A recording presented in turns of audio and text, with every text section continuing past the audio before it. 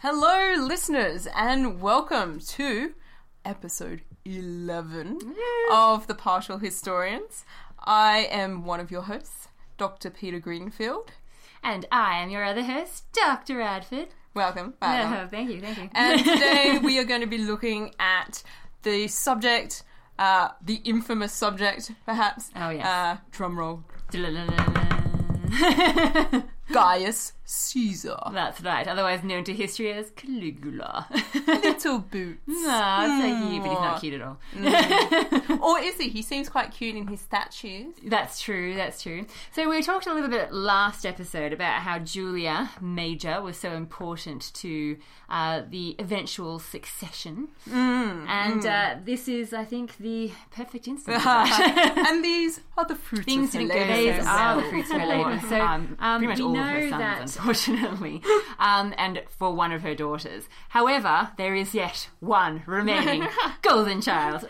The last child of Julia Mayer, who actually does anything of significance. Yes, exactly. She lives long enough to do something. She actually does quite a lot of significance in that she marries Germanicus. I should probably say her name rather than referring to her as a her. This is Agrippina the Elder. Mm-hmm. Yes, and so she marries Germanicus, who's a very popular member of the imperial family, who we sort of touched on a little bit with Tiberius. Yeah, suave. The guy that everybody liked. Exactly. And they saw Tiberius and go, that man's boring. Yeah. And Germanicus walks in the room and everyone's like, I want to have a drink with that dude. It's all about Germanicus. Germanicus and Agrippina become sort of this, celebrity couple. Yeah, completely. Yeah. Germanicus is basically the son of Tiberius's brother Drusus, the beloved brother that died so young. Tragic. But he lives on in Germanicus. He lives on in Germanicus. Yes. And Germanicus and Agrippina together are like the Kim Kardashian and Kanye West of They our totally times. are. And they do something which, I'm sure all Rome applauded. They produce 9 children. Wow. Oh my God, what a uterus. And Roman men would be drooling every time she walked into a room. Exactly. Amazingly, 6 of those 9 children survive. Yeah, that's pretty good rates, really. That's given mortality in the ancient world, that's... And given the way the imperial family's been going on. It is impressive, yes. They have lost a few. Yeah. So unfortunately, things don't continue to be all rosy for Agrippina and some of her children. What? I know. Again, we probably touched on this. Yeah, we probably touched a little bit on this with Tiberius in that 2 of her sons, Nero and Drusus, come unstuck. Oh yeah. Now these 2, they're victims of the sort of the purges that happened under Tiberius. I take umbrage with the word victim. Well, ultimately they die. Yeah, but we can't say for sure they didn't get up to something. Okay, fine. We could go down this path. Okay. Look, Tiberius kind of drops the ball a little bit on his own family members. Yeah, and lets some of them get killed. Yeah, he never, as we mentioned, he never gets along particularly well with Agrippina the Elder or Germanicus. Germanicus dies quite suddenly, and this seems to make relations with Agrippina the Elder actually worse. Yeah. Tiberius is a little bit harsh with her, I suppose, in the sense that he doesn't let her remarry after. I mean, she's devastated, of course. She does the whole accompany the ashes back, blah blah blah. She's very loyal to Germanicus, but it's not necessarily clear that she has any love loss for Tiberius. And Tiberius's treatment of Agrippina kind of sets her on edge. Yes, and they just don't gel well. So we've got a sort of a family faction building up with Tiberius on one side and Agrippina and her remaining children on the other. Exactly. I mean, Agrippina might have. I mean, Augustus seems to have really liked her. But probably for similar reasons, Tiberius disliked her in that she seems to have been quite brazen. She's not afraid to put herself out there.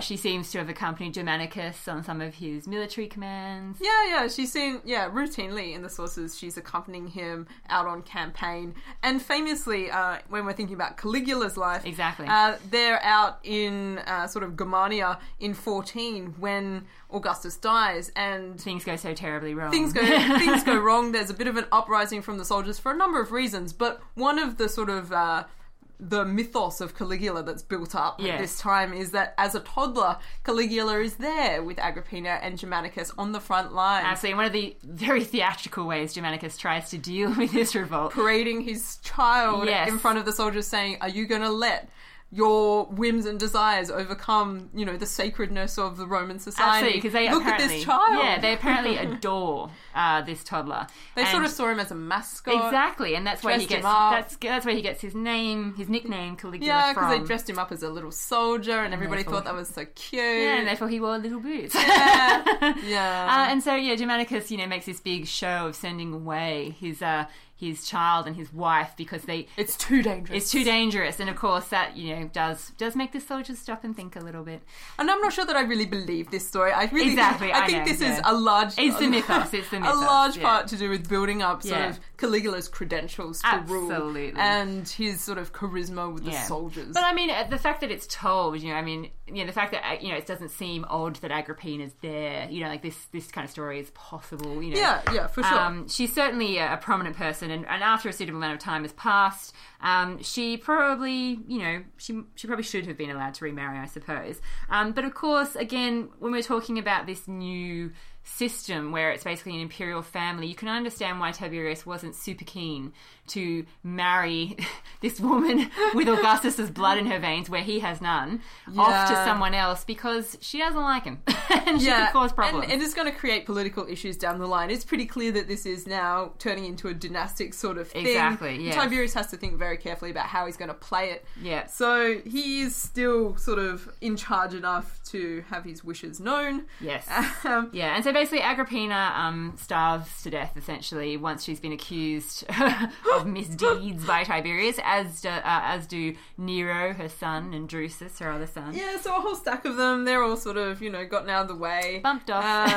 That's unfortunate. Yes, however, Caligula is invited to join Tiberius on Capri. Ooh. Oh, goody. Let's go and visit the man. That's right. In his summer residence. That's right. This guy that hates my mum. Yeah. Oh, why not?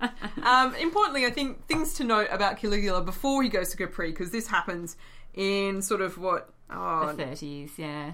Yeah, it was like, he's about sort of 19. He's just taken the toga virilis when he goes to 1920, Capri. yeah. And it's a few years before, so it's like 29 when Livia dies. Yes. Eventually, because she well outlives Augustus. Absolutely. She's been hanging around all this her, time. yeah. Go Livia.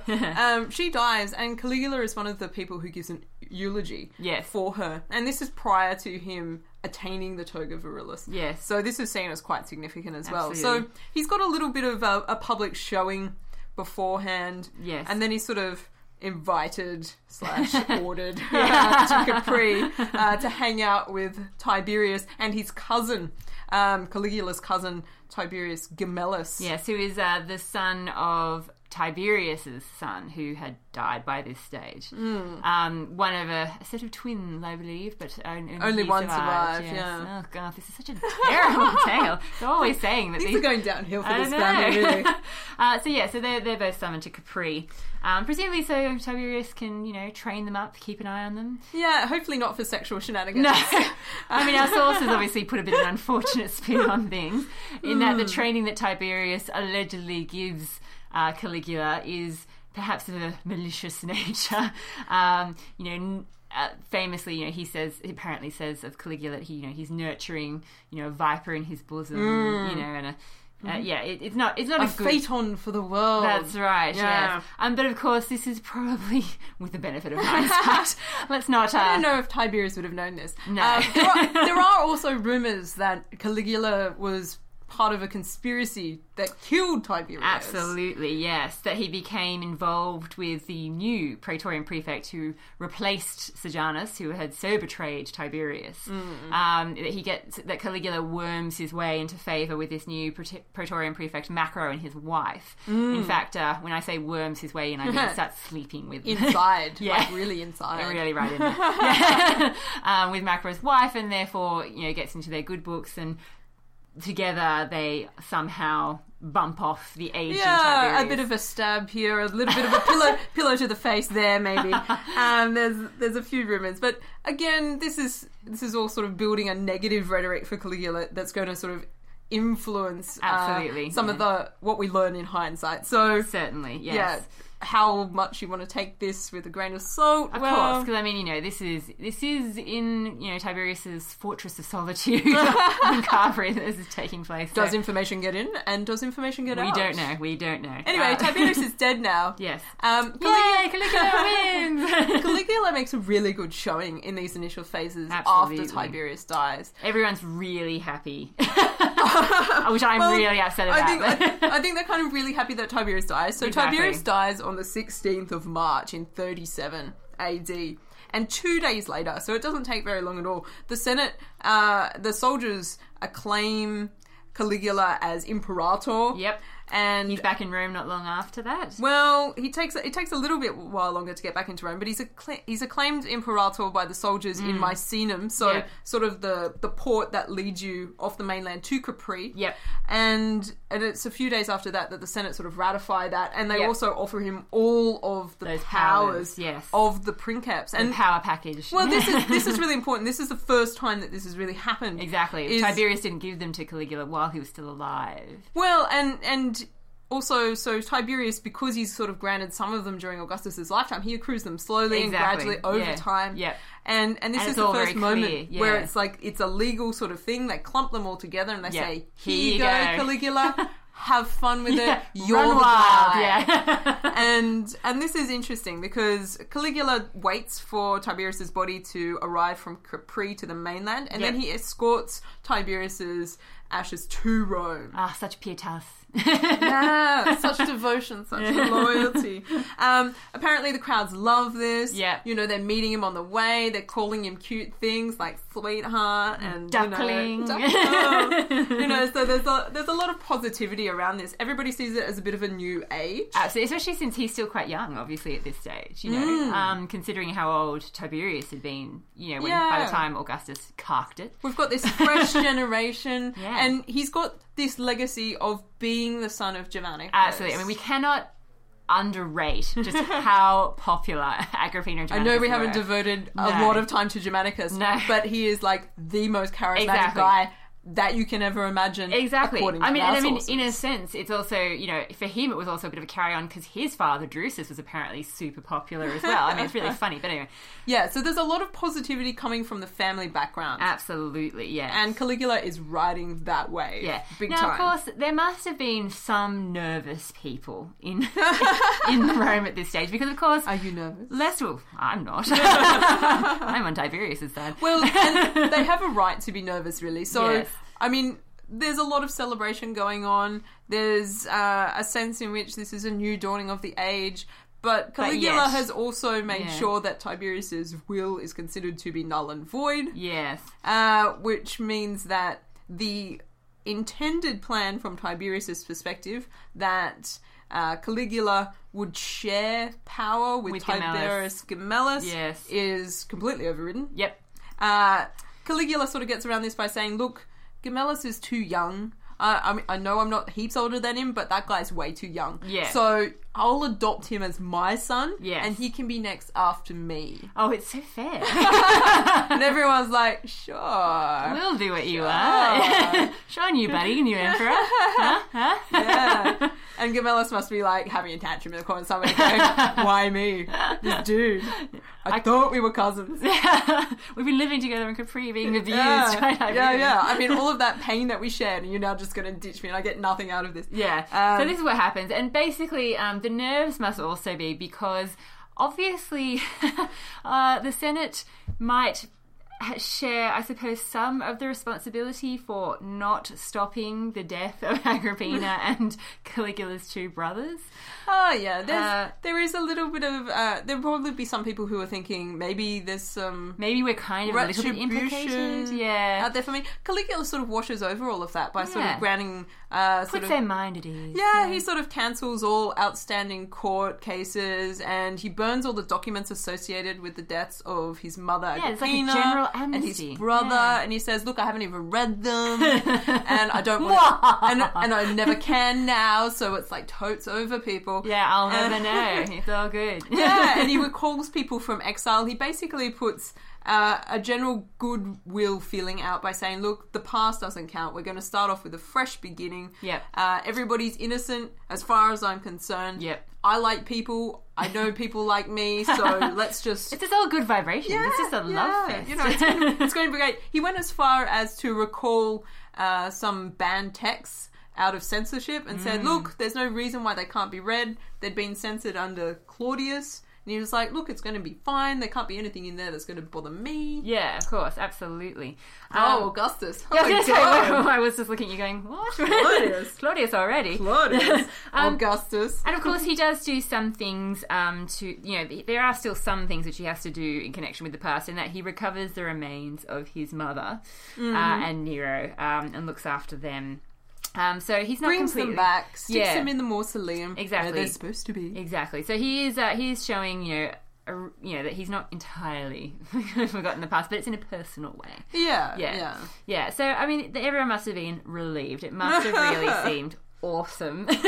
Everyone's like, yay. Yeah, and it's important, I think, too, that Caligula goes to Rome straight away. Yes. All of a sudden, we've got a princeps who's interested in being princeps. Absolutely. Tiberius is sort of being on Capri. It's not enough. You've got to be in Rome. Yeah, and then in September of that same year, he's granted the title Pater Patriae, which is, again, big deal, Pretty significant. I mean, Augustus had refused it for a long time. Considering he's a young bunny. Yeah, exactly. Augustus had refused it for a long time. Yeah. He only accepted it, as I mentioned, in about 2 AD, by which stage he'd been, in charge for a couple of decades, really. So this is a big thing, especially to give someone so young and new to the job. But part of the whole love fest continuing. I love you guys. Yeah. And it's like, we love you too, man. Yeah. But then, unfortunately, disaster strikes. Disaster. Yeah, I mean, things go downhill fairly quickly, and some of the speculation centres around Caligula's illness. Yes. He falls ill sometime after he is granted this title of father of his country. And there's been so much retrospective diagnosis by historians. What kind of illness was it? Did it drive him insane? Did it change his personality? Exactly, yeah. What exactly happened? I mean, was it a brain fever? Did it affect... Because we have this, good Caligula for, 6 months, and then we have, bad Caligula. And obviously the illness must be related somehow. Exactly, yeah. So there's lots of retrospective speculation about this. Because after this point, he does recover. But then... the ominous signs begin. Gemellus is... so speculation starts to mount that Gemellus is plotting, at least as far as Caligula is concerned. So Gemellus, although he'd been given the honorary title of Prince of the Youths, which was supposed to be quite sort of his compensation for not being, really emperor. Such great compensation. It doesn't take long for Caligula's suspicion to be like, oh, wait a minute, this dude's probably a genuine threat, and I'm going to get him out of the way. Do with it now. Why put it off why put off what you can do today, tomorrow? Yeah. If you could solve a problem, just solve it. Exactly, yeah. So he's wiped out. Then Junius Silanus, Caligula's father-in-law, or ex-father-in-law, is basically ordered to suicide. He's no more. Yeah, so we start to see what is going to be the gradual expansion of informing again under Caligula. And this is one of the things that had happened under Tiberius. Which people really didn't like. Yeah, where people are kind of paid for the information that they provide. So if you hear a rumour or you make one up or whatever, and you pass it on to the right people, there's compensation involved for that, and this can lead to trials, and obviously the more the merrier, and if you can get them on something like treason, maestas, as they like to refer to it as, or so much the better. Yes, and Caligula's personality just starts to become, according to the sources, more erratic. Now, of course, our sources are basically senatorial. Well, the trouble is our sources are senatorial. They're coming from a period that a few generations removed from Caligula's rule. Yes. And we don't necessarily have a good distinction to be made between, how is this transition happening? Exactly. How soon or how quickly or how terrible do things really become? Was this something that Caligula was likely to always do? Probably. Exactly. I mean, this is the thing. He, later on in his reign, he starts whipping out documents that he hadn't actually burnt after all. Surprise, surprise. I just found another copy of those documents. How convenient. This is the sort of thing that makes him sound like a caricature of evil. Exactly. I mean, we hear all these funny stories about ways that Caligula made the senator's life hell. Like wanting to make his horse a senator. All these mad stories, which are really driving home this idea of someone who's evil, someone who is quite insane. Not just evil, or somebody insane. who is young and inexperienced and doesn't know how to deal with the Senate. Exactly. I mean, this is a guy who spent some of his formative years after he's reached adulthood out of Rome. Yes. He's been having to hang out on Tiberius's secret island. And there's not necessarily the scope for him to get trained properly. His father dies before he can really sort of bring him into line about these sorts of things. Absolutely. And so Tiberius had the benefit of, years and years by Augustus' Tiberius is schooled in the Augustan slow progression through into power. Caligula is really just, I mean, we don't really know what Tiberius did with Caligula while they were on Capri, but Caligula is essentially just thrust into the limelight with all this power all of a sudden. Yeah, and I think I've always thought of Caligula as a bit of a Lindsay Lohan figure. Yeah. I've always felt a little bit sorry for him, and she's a good modern parallel. Too much, too young. Exactly. Drives you insane. Yeah, and I mean, if you kind of read between the lines of the sources, sometimes you can kind of see that maybe it wasn't so much that Caligula was evil or mad. Maybe it was just that he had a really unfortunate sense of humour, which unfortunately no one had. The Senate didn't really get. I don't think. No, but unfortunately no one had because of his position. No one really has the courage to tell him that what he's doing is wrong. Yeah. This is the trouble as well. How do you call somebody out for being a douche? Yeah. When they're the emperor. Exactly. Well, you don't have heaps of options up your sleeve. And especially since that person is someone like Caligula, who he does seem to let his power go to his head a little bit, and he does seem to relish the fact that people can't tell him what to do. And certainly there must have been some negative feeling left in the Senate from his dealings with him, which has left a legacy of those sorts of stories. Yes. Like, we get the really crazy stuff, like sending his troops all the way out to the edge of France and then being like, all right, we're going to kill the British, but first pick up the seashells. Exactly, yeah. Now the enemy's been conquered, let's head home, exactly. guys. Like all these really weird stories. And you think to yourself, can you really rationalise that? And sometimes historians sit down and they do try to rationalise these things. Yes. I'm not sure that they're worth rationalising. No, exactly. I mean, he reigns for such a brief period of time as well. I mean, we're dealing with a 4-year period. Exactly. I mean, we don't really even know where the first 6 months is nice, and the next 3.5 years are a sliding scale of bad. If we look at his reign from the point of view of, say, the populace, I mean, obviously we don't have many, sort of first-hand sources or anything, but it seems that he maintained his popularity with the wider Roman people. It's really with the Senate that things go bad. So he was good at gladiatorial shows. He put on lots of them. People like that sort of thing. Yep. Apparently he brought in some specialist boxers from various areas. Absolutely. This was well received. And he was good, as you say, he sort of relished in his role. And so the first time people are, as you say, they're seeing their emperor back in Rome and quite happy to play a public role.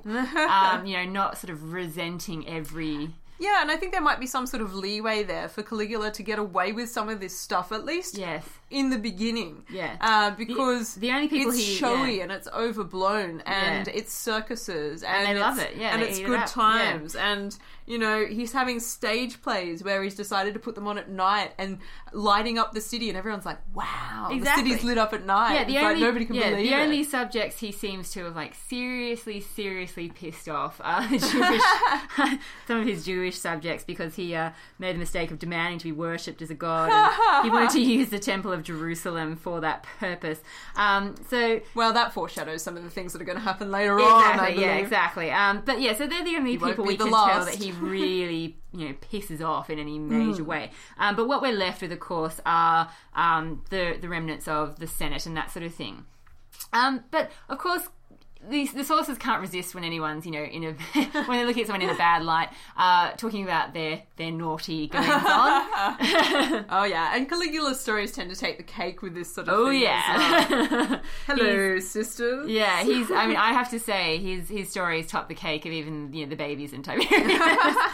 Because of course the other survivors of Tiberius's reign are Caligula's three sisters. Livilla, Agrippina the Younger, and Drusilla. Yes. Most infamously, Drusilla. Yes. Allegedly, Caligula commits incest with all of them. And also not only himself, he commits incest himself, obviously, but he also hands his sisters out, apparently, to his favourites. His particular penchant is for Drusilla.